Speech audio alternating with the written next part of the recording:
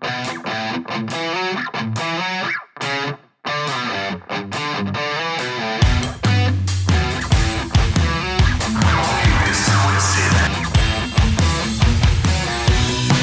welcome to another show of Don't Get This Twisted. I am Rob, along with my co-host, as always, Tina. How you doing, Tina? Hey, Rob. How you doing? Oh, just peachy keen, you know, as always. Maybe actually for today's show, I have a little anxiety today. It's been a day.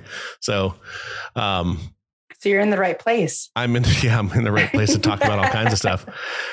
Today, we're going to talk about anxiety and depression, because I think it's a massive thing that's going on in this country. Obviously, with the last 2 years, I think if you didn't have it, you do. And if you had it, it just brought it out really, really a lot more.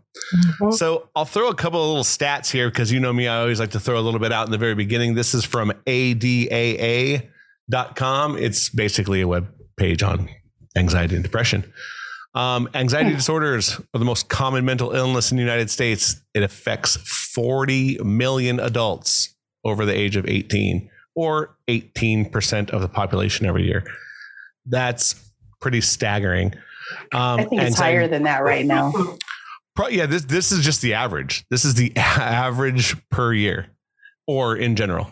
Anxiety disorders are highly treatable, yet only 36.9% of those suffering receive treatment. Pretty interesting.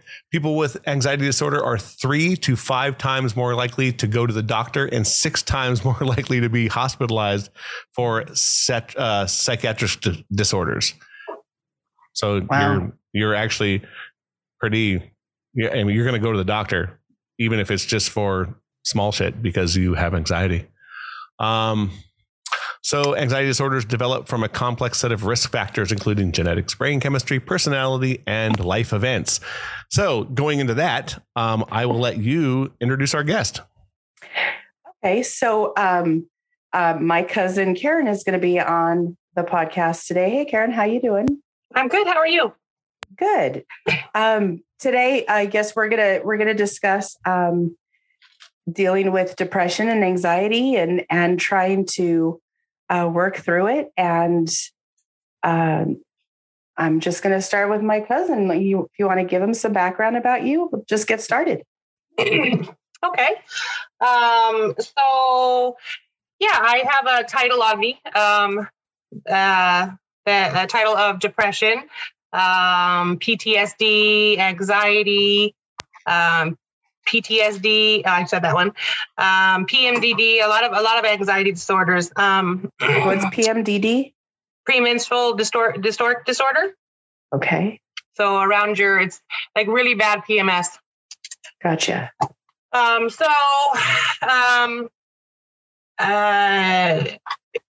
Now that I'm almost in my 50s, I am well aware of what all these disorders are. But, growing up, my life wasn't easy. I was in and out of foster homes. I had was raped and molested by my mom's husband. Had abandonment issues, a lot of issues starting at early childhood. So, growing up as a teenager, I had tried to commit suicide more than one time, was hospitalized for it, spent some time in a psychiatric hospital for it. But, in all that time, it's just a title that gets put on you. No one ever, going to a counselor and talking to a counselor as a teenager isn't something that anyone really wants to do. But you don't really take it seriously, or at least I didn't, Right. So, and trying to reach out to, friends or family, you're a teenager. No one really understands, unless they've been there. And even if they have been there, they're not in your situation.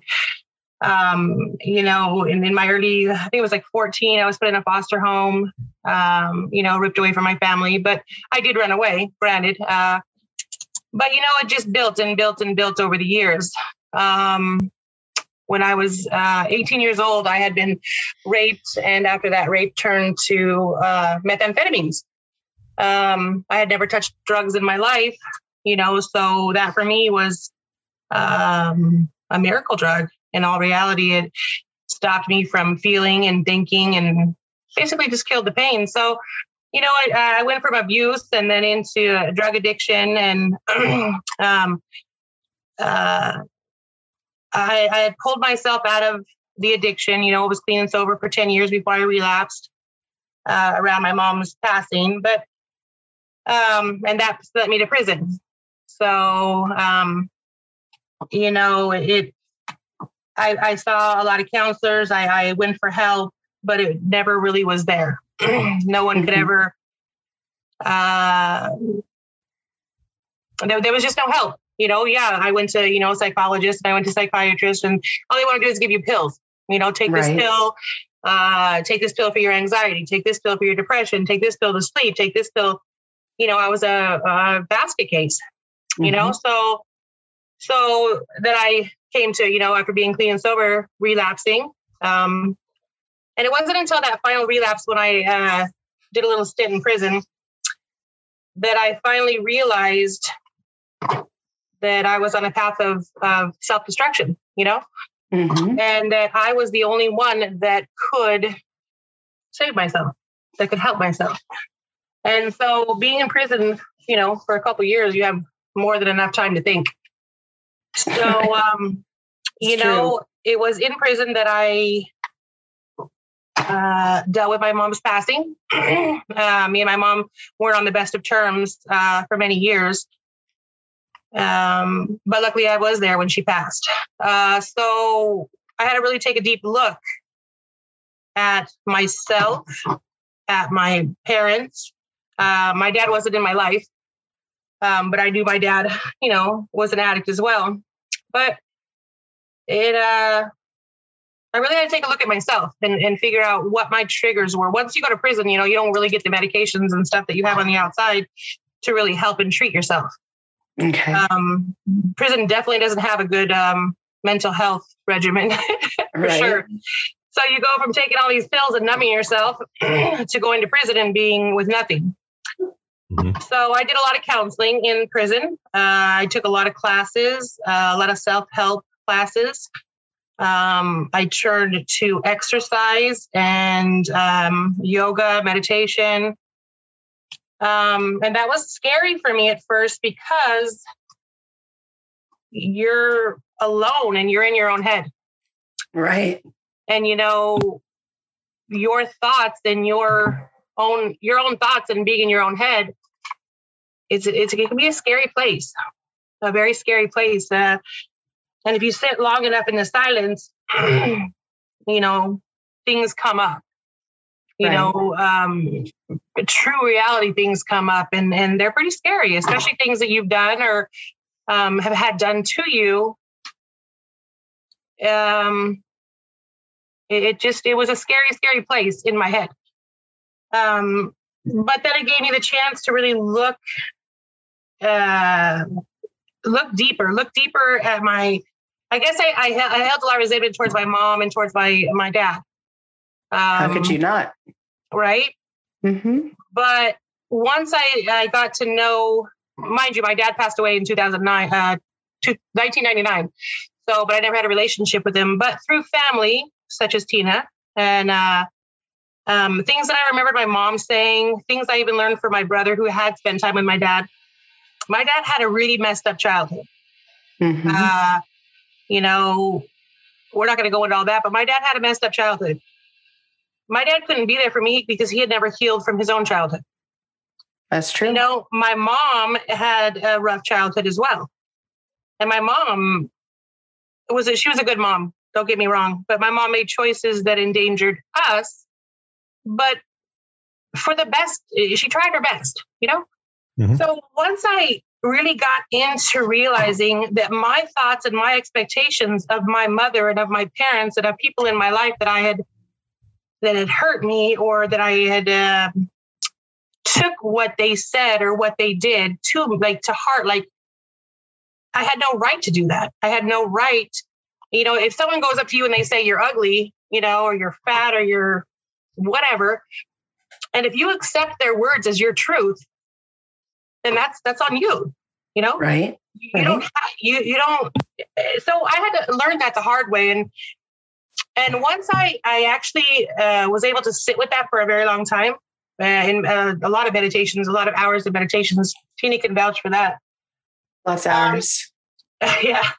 I was actually able to dig inside and actually forgive my abusers, forgive, my mother, my father, other people that I took their hurt and their pain as my own.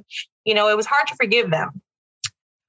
But once I did, forgiveness is a powerful, powerful thing.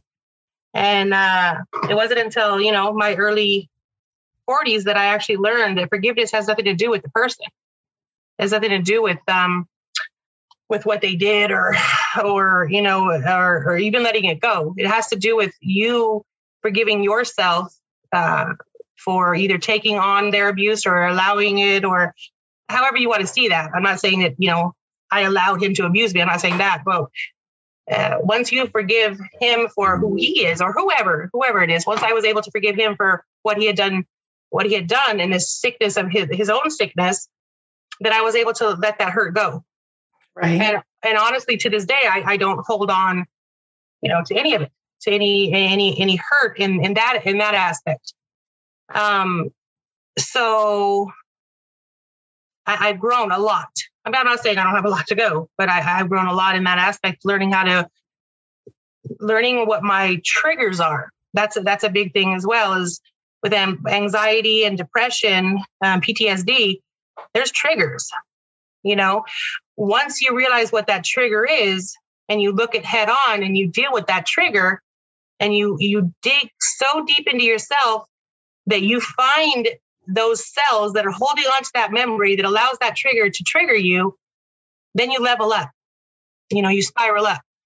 So once that trigger comes around again, it's no longer a trigger. Right. So, I work on that every day. And just recently, I went into a bout. I'm not saying I still don't deal with depression and anxiety. Like I said, I have a lot of things to work on. But just this recently in January, I worked all through COVID, so our company never shut down. So I wasn't at home, sitting with myself. So just recently in January, I was let go of my job that I had been at it for almost 3 years. It wasn't a voluntary thing. I'm not going to go into it on this podcast, but it threw me for a loop. Yeah. It really threw me for a loop, financially, mentally, spiritually, physically. And so, since January, I'm lucky enough to have a very devoted partner to me that allows me to if I need to sit in the bed and just lay there for a day or two, she'll let me, as long as I don't sit too long. But I've had to go through a whole nother cycle in my life where I have to reinvent myself again. Right. So it's not something that I have never done. I've reinvented myself several times. But this time is it feels different. A lot of my anxiety and stress come from the workplace. I do construction. So it's not a low anxiety job with what I do. So right before COVID hit, I did graduate as an Ayurvedic practitioner, a holistic health practitioner. Me and my wife were going to start our clinic. And then, of course, COVID hit, so we had to shut it down. So I was right on the brisk of getting out of everything that I had known and moving into something different, which is anxiety itself, Mm-hmm. Absolutely. So I had to stay where I was. But then to just be kicked in the ass and pushed out the door like you're absolutely nobody brought back a lot of triggers, I guess. Feeling less than, feeling for me, I allowed myself to feel less than, not good enough. And that's something that I struggle with. So just recently, I've never been one to be on video or do TikToks or do anything like that because it just, I don't know, it scares the shit out of me. To just put I can talk, but just to put my face out there, I don't know. It just does something to me. So recently I have, my partner has been very supportive in my new venture, which is going into, basically it's going to be, my Ayurvedic and holistic healing and stuff like that. But we're also putting into it, I'm learning how to do affiliate marketing. And that's really taking off, something I've never, ever done in my life. But it's, I want to be independent, 100% independent, where the rug can't be pulled out from underneath of me. I worked very hard my whole life. I've been working since I was 14 years old. But it's always been making someone else millions, So, we're on this new venture. So I have to start over again. What I mean by that, to keep me out of the depression and anxiety, is there's certain things you have to do every day. You just have to do them in order to keep your mind clear. Right. Simple things like get up in the morning and take a shower.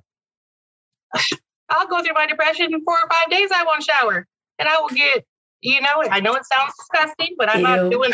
I know, but it's reality. It's the reality of depression and anxiety. You can't move.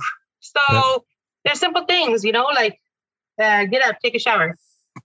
A simple thing, make the bed. You just make the bed. You're starting fresh.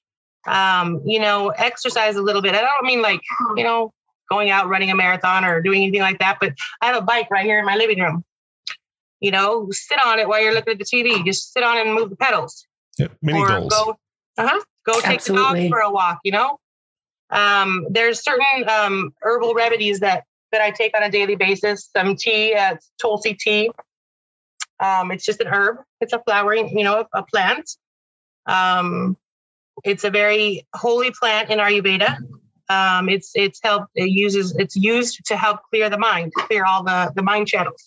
The mind chatter. It's used for anxiety, depression, stuff like that. Just simple things. And then also incorporating into it healthy foods. And I'm not saying, go out and change your whole diet. But for me, it's eating something,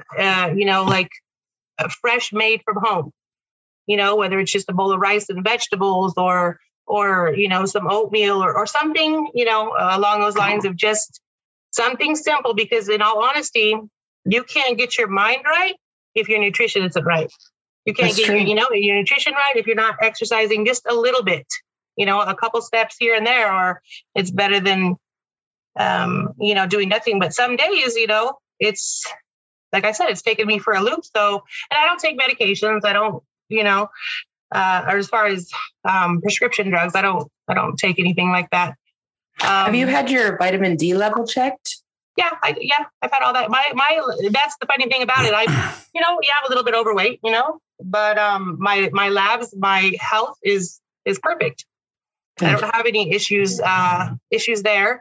But one thing I did want to mention in this podcast that my wife reminded me of, along with depression and anxiety comes, let's just be honest, suicide.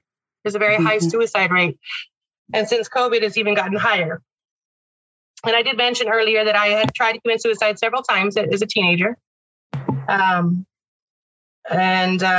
The last time I was in a transition, which was, like 5 years ago, 4 years ago? Like 4 years ago, I was really bad. My depression had hit me really bad. And I actually, I was talking to my wife and she's like, you need to get help. So I was like, all right, okay, I'll go see a psychologist, right? So we went to a mental health psychologist. The lady asked me a couple questions and she's like, yeah, you definitely need to be seen. You definitely need to see somebody. And she's like, the first available appointment we have is a month and a half out. Nice. And I love the healthcare system. And I was like, I told my wife when she walked out, I'm like, well, why doesn't she just hand me the rope so I can jump out the window? Seriously? So, it blows my mind they have all the hotlines and they have these numbers and they're like, oh, call your doctor, do this, do that. But it's scary. It's scary, especially if you don't have somebody, that's willing to at least listen to you or pick up the phone or sit with you or cry with you or, I think that goes back to what I've always said is having your village. If you have people around you that you could be vulnerable with and be honest with and get that support, even that helps, just having somebody to be able to talk to. Not every psychologist knows how to deal with somebody that's gone through things that you've gone through, but your friend who watches and grows with you will. Yeah, absolutely. Yeah, absolutely. And then there's a lot of good psychologists out there. I'm not saying there's not. I have gone to a couple and, just to have someone to talk to get, things off your chest that you don't want to tell your partner, you don't want to tell, a family member or whatever. But I guess my point to this whole thing is that, when you get to that point where you're down, not suicidal, I'm not saying that's a completely different realm there, but the anxiety, depression, if you can figure out what your triggers are, if you can figure out what little thing you can do, and by all means, a shower, those positive ions flowing over your body can actually change, the chemical makeup in your brain. They can change, in that moment, how you're feeling, put positive energy back onto you. Right. You talk about triggers. What are some of your triggers? Well, I didn't realize it was a trigger until I got laid off or fired or whatever I was. That was a trigger for me because I had busted my ass, for the last 2 years, working basically 7 days a week, not in the office 7 days a week, but, and mind you, I drove 2.5 hours each way back and forth to work. Oh, shit. Yeah. I drove from where I live all the way up to Sherman Oaks, and worked overtime and worked, on call. And, you bust your ass so bad, so much. And then just turn around and have someone just let you go because they're pissed off at you. Right. So it really hit me. It really hit me in a way where I felt it made me feel, first of all, insecure, not about myself, but insecure about my future. Because, who doesn't live paycheck to paycheck right now? My wife isn't working. She has an injury, so she's out on workers' comp. So it made me feel really vulnerable in the way of financial stability. I guess that's a trigger for me. I think that's a trigger for a lot of people. Yeah, not being able to take care of yourself. That would be a trigger. I mean, you could go from, 0 to homeless in a matter of a month. Mm-hmm. And that's really hitting a lot of people. And I guess just being, I don't know, it almost feels like naive. What had happened is this new owner took over our company, and he's been there about a little over a year now. Doesn't know what he's doing, has no clue what he's doing. So he was running the business into the ground. But he's like, I promise you this and this and this and this and this, all these list of things that he was going to provide for us. Just stay with me and work hard and work hard and work hard. And then, to have that just literally fire me when I'm at home taking care of my wife after surgery. So it made me very angry as well. It made me very angry. I wanted to lash out. I didn't, but I wanted to lash out. So, that's a trigger for me. That's definitely a trigger for me. It made me my self-worth, and I allowed it. That's my point, is I allowed my self-worth to go down, which I shouldn't have, but I'm still working on that, but that's, when I guess that's a trigger for me, I still have abandonment issues. I'm working through those, they come up every once in a while, when I feel, some kind of way, I guess. It affects my self-confidence. So, and then another thing is the triggers. I can't allow myself to sit in my head. Like I'm the best role player in my head. I can make a mini series in my head, but I need to stay in the reality of those are just your thoughts. So that's one of my biggest triggers. My biggest triggers are my own thoughts. I think that's the hardest part with everybody, though. It's so easy to get into your own head. And if you're an overthinker, I'm an overthinker. So I can make up every single scenario in my head of how things can go bad or good. And they'll either drag you down, drown you, or let you, rise up. But with depression, I think you find yourself sliding. It's like you said, like you lose your job and you start sliding to where you feel like it's out of control. And then if something else happens during that same time period, you feel like you're just sliding and sliding and sliding. And it's like you said, if you don't have anyone there to at least stop you from sliding, that's the bigger thing. It's like you need somebody there to go, look, it's going to be okay, but you're going to have to fight for it. Or you're going to have to do this. You're going to have to do that. That's, I think, the hardest part about depression. I had a roommate who, she was clinically depressed, and she could tell me sitting at the table, like, I have a bout of depression coming on, like literally. And I was like, okay, cool. And I could work around that, in life. And it was great because if she needed to come in my room and lay on the bed and just talk, that's what we did. Or if she just needed to come in, like she would come in my room, my door was always open. She would come in my room, lay on the bed and go to sleep. She just didn't want to be alone. It's comfort. Yeah, comfort. It was an escape. So it was great. So, but a lot of people aren't like that.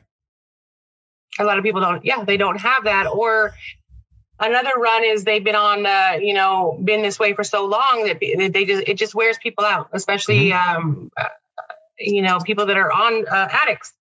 You give to them so much, you give and give and give. But one thing with addicts, because I'm a recovering addict myself. Until you're ready to get figured out yourself, there's really not much. There's not much people can do And one thing on that is I deal with this with a lot of people that I know. Until you're ready, until you can see your part of what's going on, you can't fix it. And so many people are stuck in their mindset of poor me, or all this stuff happened to me, and that's why I am the way I am. And I understand that because I used to be like that. A friend of mine told me one time, you are addicted to being depressed. And I got so angry and I got so pissed off. And I was like, you don't know. But you know what? She was right. Because I had started at the youngest I can remember is 4 years old. I could remember back to 4 years old of all this stuff that happened. And I didn't know any of the positive feeling. I didn't know any feeling but this dread, because that's what I was brought up with. So until you realize that you can change your thoughts and you can change how you feel, there's really not much moving forward until you understand that. That's true. But I think that a lot of time there's so much weight on a person's shoulders that I don't know if they're necessarily addicted to being depressed, but it's got to be hard to walk around with that for as long as I've seen people do it. So I don't know if you were addicted to it or if you had a lot. I did, but you had a lot. Yeah, I did. But at the same time, I had a choice whether to keep it or to get rid of it. Right. So when you choose to keep that baggage and mull it over day after day after day after day, it's a choice. But it took me a long time to realize it was a choice hey, I don't have to hold on to this guilt. What the hell? Why am I carrying this shit around? It's not mine to carry. Mm-hmm. And, so maybe addicted isn't the right word, but it's a choice to keep that baggage or to let that baggage go. You can't expect to get more abundance in your life if you have stagnant shit that's still sitting there that you haven't got rid of yet. That's true. So I guess that's kind of where I'm at. So it's a daily struggle, and when you're asking me about my triggers, one trigger that I have is, well, I don't know if it's a trigger, but I have PMDD. I've been diagnosed with that for quite a long time. So when my cycle's coming, like a week before, I'm like anxious and I'm depressed and I'm sore and I'm like angry. And then I'm like, oh, wait a minute. Oh, okay. I'm going to start my cycle. So then I'm like, okay, there is nothing wrong. Okay. I just have to get through this. So once I'm like, okay, I'll get through it. Then I don't allow it to trigger me because I know it's coming. Does that make sense? Makes sense. Yeah, it does make sense. If you know what you're, and if you know what you're feeling, you know where to start. Right. You know what I mean? Or you know if it's real or not. Like, should I be scared? Do I need to be mad? Do I need to be anxious? No, there's nothing to be anxious about. So, knowing yourself and knowing your body, you have to really get in touch with your body to know what it's telling you. I would agree with that. Would agree. I think I often wonder like how much depression runs in our family because the level of addiction in it is so high. But looking back in my life, I've always felt like I've had a low level of depression, and it just kind of stayed with me. Like it was part of who I was or part of my personality or whatever. And I've known in times in my life where it doesn't take very much for it to go high. You know what I mean? Because I think I'm already at a low level. But you definitely have to work every day at being happy, finding the blessings, finding the joy in life, and trying to get through things that, they're not easy to get through. But if you look for I have a sixth sense of humor, so when things get really heavy for me, the worst of the worst of the worst stories come out of my mouth, or the things I want to say, come out. But I find that just having that sense of humor has stopped me from going down that spiral, or getting worse or getting to a point where I couldn't get myself back up. And also I asked about vitamin D. I had a vitamin D deficiency, and apparently vitamin D is something that the brain needs and the body needs to absorb all the other vitamins, but it's also something that you need for good mental health. And I was really deficient in that. So that's why I was asking if you had that, but I don't know. I think I know where you're at with reinventing yourself because I'm in the same place. Mm-hmm. But I just keep looking at things, and as shitty as it is, I keep telling myself, it's still not that bad. I still had a good day. I still found a way to be happy. And I think that too, like trying to it's still not that bad. I've been through worse, so it kind of, for me, it just kind of calms things down a little bit or takes the edge off. But yeah, I definitely think our whole family, not our whole family, but a good majority of our family have these types of issues. And I think we're just living with them. I think our generation is starting to change, and they're starting to get past them, but it's a slow process, especially when you don't even know where to start. And for you, where do you start? And which time is the start?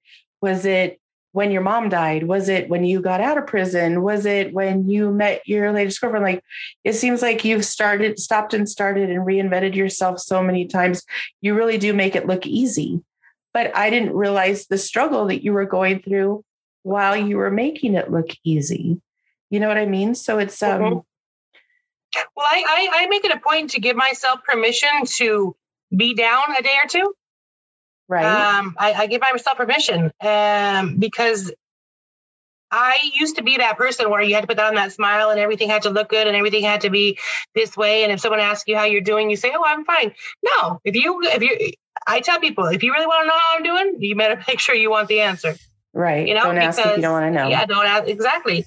And don't ask for my opinion if you don't want to know, So, but I give myself permission to be down, to not be okay, to turn my brain off. I actually literally tell myself, "Okay, Karen, it's okay to sit here and do nothing today. It's okay. We'll start again tomorrow." And so because I do that, I don't have the guilt of like, I have to go. I have to keep doing something. I got burnt out on that. So, I don't know. It's a daily thing, but, I have a very good partner that keeps me, she'll check me when I need to be checked, so, and as far as our family, depending on what your beliefs are, I think mine and yours are kind of the same, is we took on a lot of family karma. I believe in that. I believe in family karma. So, our parents weren't open like we are about anything, really. My mom never talked about anything. As far as the world knew, we were the perfect family. So families didn't talk about depression, sadness, rape, gays, lesbians, prison. Like no one talked about it, our generation. So, the more we talk about it, the more people are going to be able to relate and heal because they're not alone. That's true. Like none of us are alone. Even when we like literally are alone in our home, we're not alone. So, yeah, I agree with that. And yeah, the family karma thing is, you and I've talked about that. We're put into a family for a reason and to get the lessons we get. And here we are doing it, yeah. So I agree with you on that. It's a lot. And yet it could be so much worse. You know what I mean? We could be in a worse situation. We could not have each other. We could not have the family that we lean on and stuff. So I always try to keep that in mind. Like, okay, it's still not bad. When I was 40, I felt like my world was just crushing like on my soul. It was coming down. And I always go back to that. And I'm like, okay, it still doesn't feel as bad as when I was 40. So I could do this. Like I've already been through the worst of it. Like I remember times when I sat and the ache was so fucking bad. And now I'm like, okay, I don't have that ache. So I could still do this. I could still, and I talk myself off. I don't want to say off the ledge because I wouldn't say I'm suicidal, but I mean, off that point of where the energy is starting to buzz because you feel it's so intense, the negativity and the frustration and the grief and whatever it is that I'm feeling. I have to constantly say to myself, it's still not that bad, teen. You're waking up every day. You got a roof over your head. You have really good friends. You have great family. You're writing a book. You got a podcast. You still had some sort of work today, but you also had time to breathe. Right. And that for me is kind of what brings me down. But I was wondering, what would you say to somebody who's in a place where they feel suicidal? Like, what did you need to hear that you didn't hear? Well, back when I was suicidal, it was, when I was in and out of the foster home, after being raped and molested. And so I don't know. My mom wasn't there. She didn't talk to me, she just didn't talk to me about what was going on. She was preoccupied with her new boyfriend at the time. So,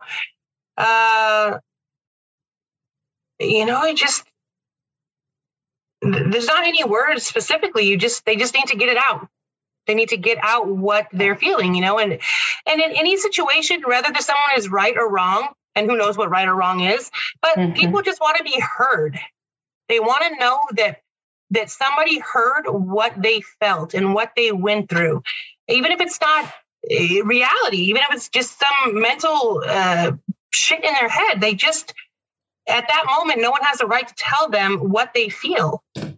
So it's about being heard. So the people just want to be heard and they want to be felt, knowing that someone, understands them. And I think that's just the biggest thing is you just, whatever, if someone's suicidal, they just need someone to talk to or listen, not even advice. You don't need to give them advice. You just need to listen. Let them get it out. So they know that out of the 7 billion people, somebody on this earth heard them. Yeah. I think that's it. Just no advice. No, let's try this. No, just listen. A lot of times they'll figure it out themselves, So I think that's the biggest thing. Is just someone just wants to listen. Like sometimes when I'm upset, if I'm talking to my honey, I want her to just listen, and I'll tell her, honey, I just want you to listen to me, or she'll tell me because I have a big mouth. I like to give advice. She'll just say, shut up and just listen. So I'll be like, okay. And I'll just listen to what she has to say so she can get it out. And a lot of the times she'll be like, oh, well, I should do this or I should do that. Really? Because you didn't need my advice. You figured it out yourself, but she just needs to get it out. She needed a sounding board. I used to say that to my ex. You don't need to fix me. This isn't your problem. I just need to rage right now. Can I just like have that? And you don't throw your shit on somebody else, but you just tell them everything that's going on without making it their problem.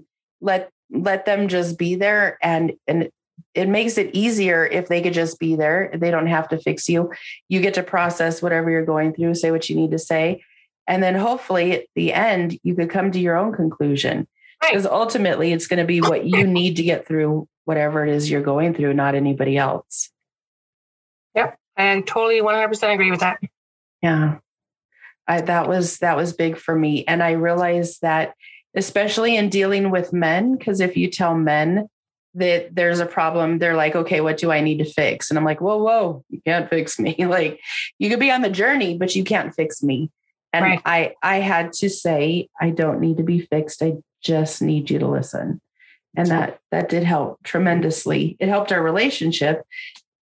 And it also helped to get my needs met in a positive way without having to, you never listen to me. I didn't have to start all that shit. I didn't want to go girl on him, where you just throw it all. Well, communication is key. It's key to anything. I agree. Any relationship, whether it's family, friends, coworker, anything. It's just communication. Without that, you're screwed. Yep. And just, say something like, I've known people that say, I didn't want to call you. I didn't want to burden you with this. Well, shit, you know what would be more of a burden? Going to your funeral. Call me. Let's talk. You told me that before. You want to talk about a fucking burden, try planning a funeral. To me, that's a burden. You having issues and needing me to get on a plane, getting in the car, going to wherever you are, that's not a burden. That's being who I need to be to love you. And that should be okay. So don't think that you can't reach out or that nobody's going to be there. I mean, pick somebody that would be and say something. I mean, I think that's the biggest thing. I've had people in my life that didn't say something, and I wish they had, because had I known, I would have been there, and I would have been given the opportunity to at least let them know they were something to me. And right. I guess that's what ultimately, the whole point of this is, it's okay for you to ask for help. It's okay for you to not be perfect. And it's okay for you to love somebody even when they're not. It's all okay. Like, we need to stop putting blame on people. We need to stop saying, oh, I don't do that because I don't want somebody to get one over on me. No, be a human being and, start just quit being so freaking selfish, Yeah. Yeah, I think that's the bigger thing too, is that if you're the person who's getting the call, if you can't help them, find them help. Mm-hmm. Right. Mm-hmm. Sometimes maybe they're asking you to listen to see if you can't find the person to help them, because sometimes we can't help. We're either, not smart enough, not in the right place at the time, because some people can't take that burden on, but you can find someone else within that same group of people to help. I lost a friend to drugs who unfortunately was a really, really good friend of mine. And once I got married and had a kid, I think he took that as of separating us, and he kind of met other people and kind of went off. And unfortunately, he died in his 30s, and he was a great human being. He just unfortunately got caught in the wrong situations at the wrong time. And, his father had found him. So, it hurt a friend group, but his family, to find your own child had to be the most devastating thing ever. I couldn't even imagine. So, but I think he would call me periodically, and I think he was seeking help. And I tried several times to help him, like you said, but the mirror didn't get him. He wasn't ready for help as much as we all wanted to help him. And it's unfortunate, but I think like you're saying, it's you have to find your own mental space as well. you're like you said before, and it really hit home for me. The room in your head, as empty as it is filled with shit, and it'll weigh you down or drown you, and it's absolutely horrid. And it'll, like you said, physically, like I kind of went through some things a few years ago of depression and lost tons of weight and didn't want to eat. And I love food to the point where like food made me sick. Yeah. And so you hit home on a lot of things that I've felt in the past where I didn't think I had any depression issues, but obviously we all have some. And I think it's handling that. Like when I read some of the stuff earlier, when you look at it, like you said, it's a genetic thing. These are things that are passed down through people, mostly addicts. But even mental states, and like your brain chemistry, you talked a lot about that. And I think that is something. How do you alter your own brain chemistry? Like you said, eat good food, exercise, because those all produce chemicals that balance out the shitty stuff with really good stuff. Over the past like 4 months, or maybe 5 months now, I go to the gym every morning and I feel so different. Well, yeah, it kicks in your endorphins, which it beats depression. And it beats, I've never done any drugs. So I'm one of those kind of weird people that like are out there that say, I've told my friends that, I've never done anything, but the best chemical reactions I've ever had are, those kind of stimulations where either like exercise or being in front of a crowd or that kind of thing, where you get that endorphin rush so much that you don't know what to do with it. I think it's trying to find the balance of that with your depression. Absolutely. I 100% agree. Yeah, absolutely. And that's what I was getting at is when people say they do something, they're like, well, I'm only human, but they're taking that in the context where we're human. Do you understand the capabilities that we have to heal ourselves, to do and be anything that you want, anything, at all? That's a gift to be human. So it's in my mindset that at 100% you can completely heal yourself, physically, mentally, spiritually, emotionally. That's the journey that I'm on. And that's also through my Ayurvedic practice. So when I know that I'm not eating right, I feel like crap. When I know that I'm not doing what I need to be doing, so then I have to bring myself back. 100%. You get, a funny thing that you're talking about addicts, not funny, but me and my wife were just talking about this today. You go to drug rehab for 30 days and, your insurance will only pay for that. But do you realize it takes 14 to 16 months for the chemicals in your brain to rebalance and in your body to rebalance? You get out of rehab, your serotonin levels are so depleted and so low that you don't even mentally function right. So no wonder so many people, get out of rehab and relapse or, go commit a crime to go, they just fall right back because they're chemically not right. So, by what you said, by exercise, eating right, meditating. And let me tell you something, meditation is not about silencing your mind. A lot of people think that, I can't silence my mind. I can't silence the monkeys. It's not about that. It's just about sitting in silence and watching. You can just watch the thoughts go. You don't have to interact with the thoughts. That's the whole difference. You just look at it like a movie. You're watching a movie in your head and you're not interacting with it. Just let the thoughts go. If you don't interact with the thoughts, then they don't create any chemical reactions in your body. They don't create any emotions. So, and breathing, just deep breathe. Just sit there and take a couple, 3, 4 deep breaths, count to 10. And believe it or not, that can change your mindset in 10 seconds. It can change your heart rate in 10 seconds. That for that anxiety, you're going from 0 to 100, 10 deep breaths, and you're back down to, normal heart rate. Mm-hmm. So it's a small reset. Yeah, absolutely. Absolutely. Or go hug a tree. Yeah. We're a computer. Sometimes you have to unplug it and plug it back in. Exactly. Yeah. And as I think, is complex as we are as humans, we are simple. And as simple as we are very complex. Yeah, I like that. You know what I mean? So it's this very big balance. So we're running close to the end here. Give me a final thought. What do you want to tell people out there that are listening in a very simple thing for tomorrow when people who wake up from hearing this, what's the first thing that you're going to say right now that should pop in their head? I know I'm putting you on the spot, but if I could just go, give me one.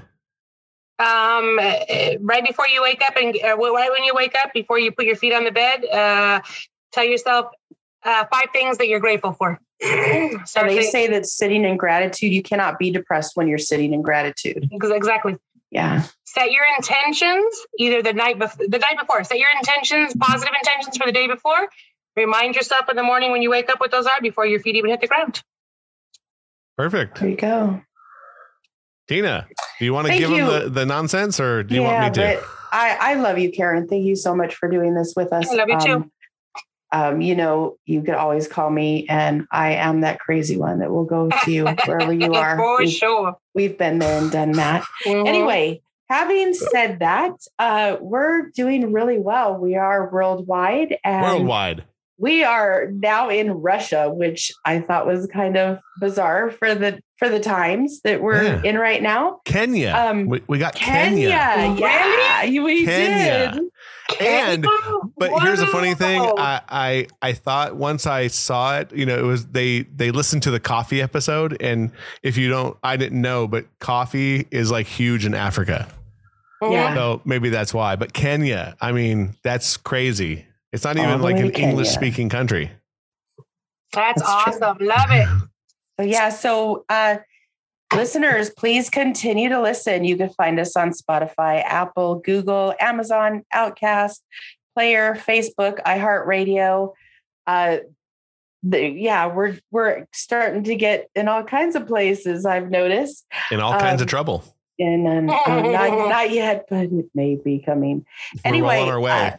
Please follow and look for our episodes. We would really like to keep going and doing this. And the more we have people listening, the better. So.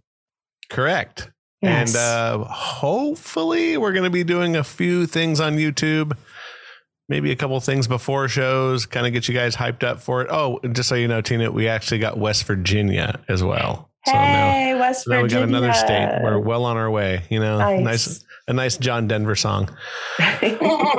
So, as you know, this is an opinion show, so don't get it twisted.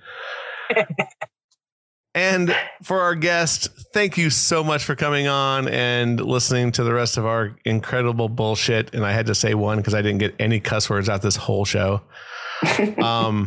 And thanks a lot for coming on. Yeah, you did. Thanks a lot for coming on. I'll say I love you too, because I hate to be second fiddle to anyone.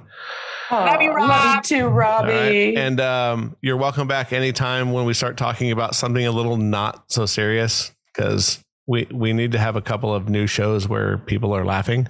We got good stuff too.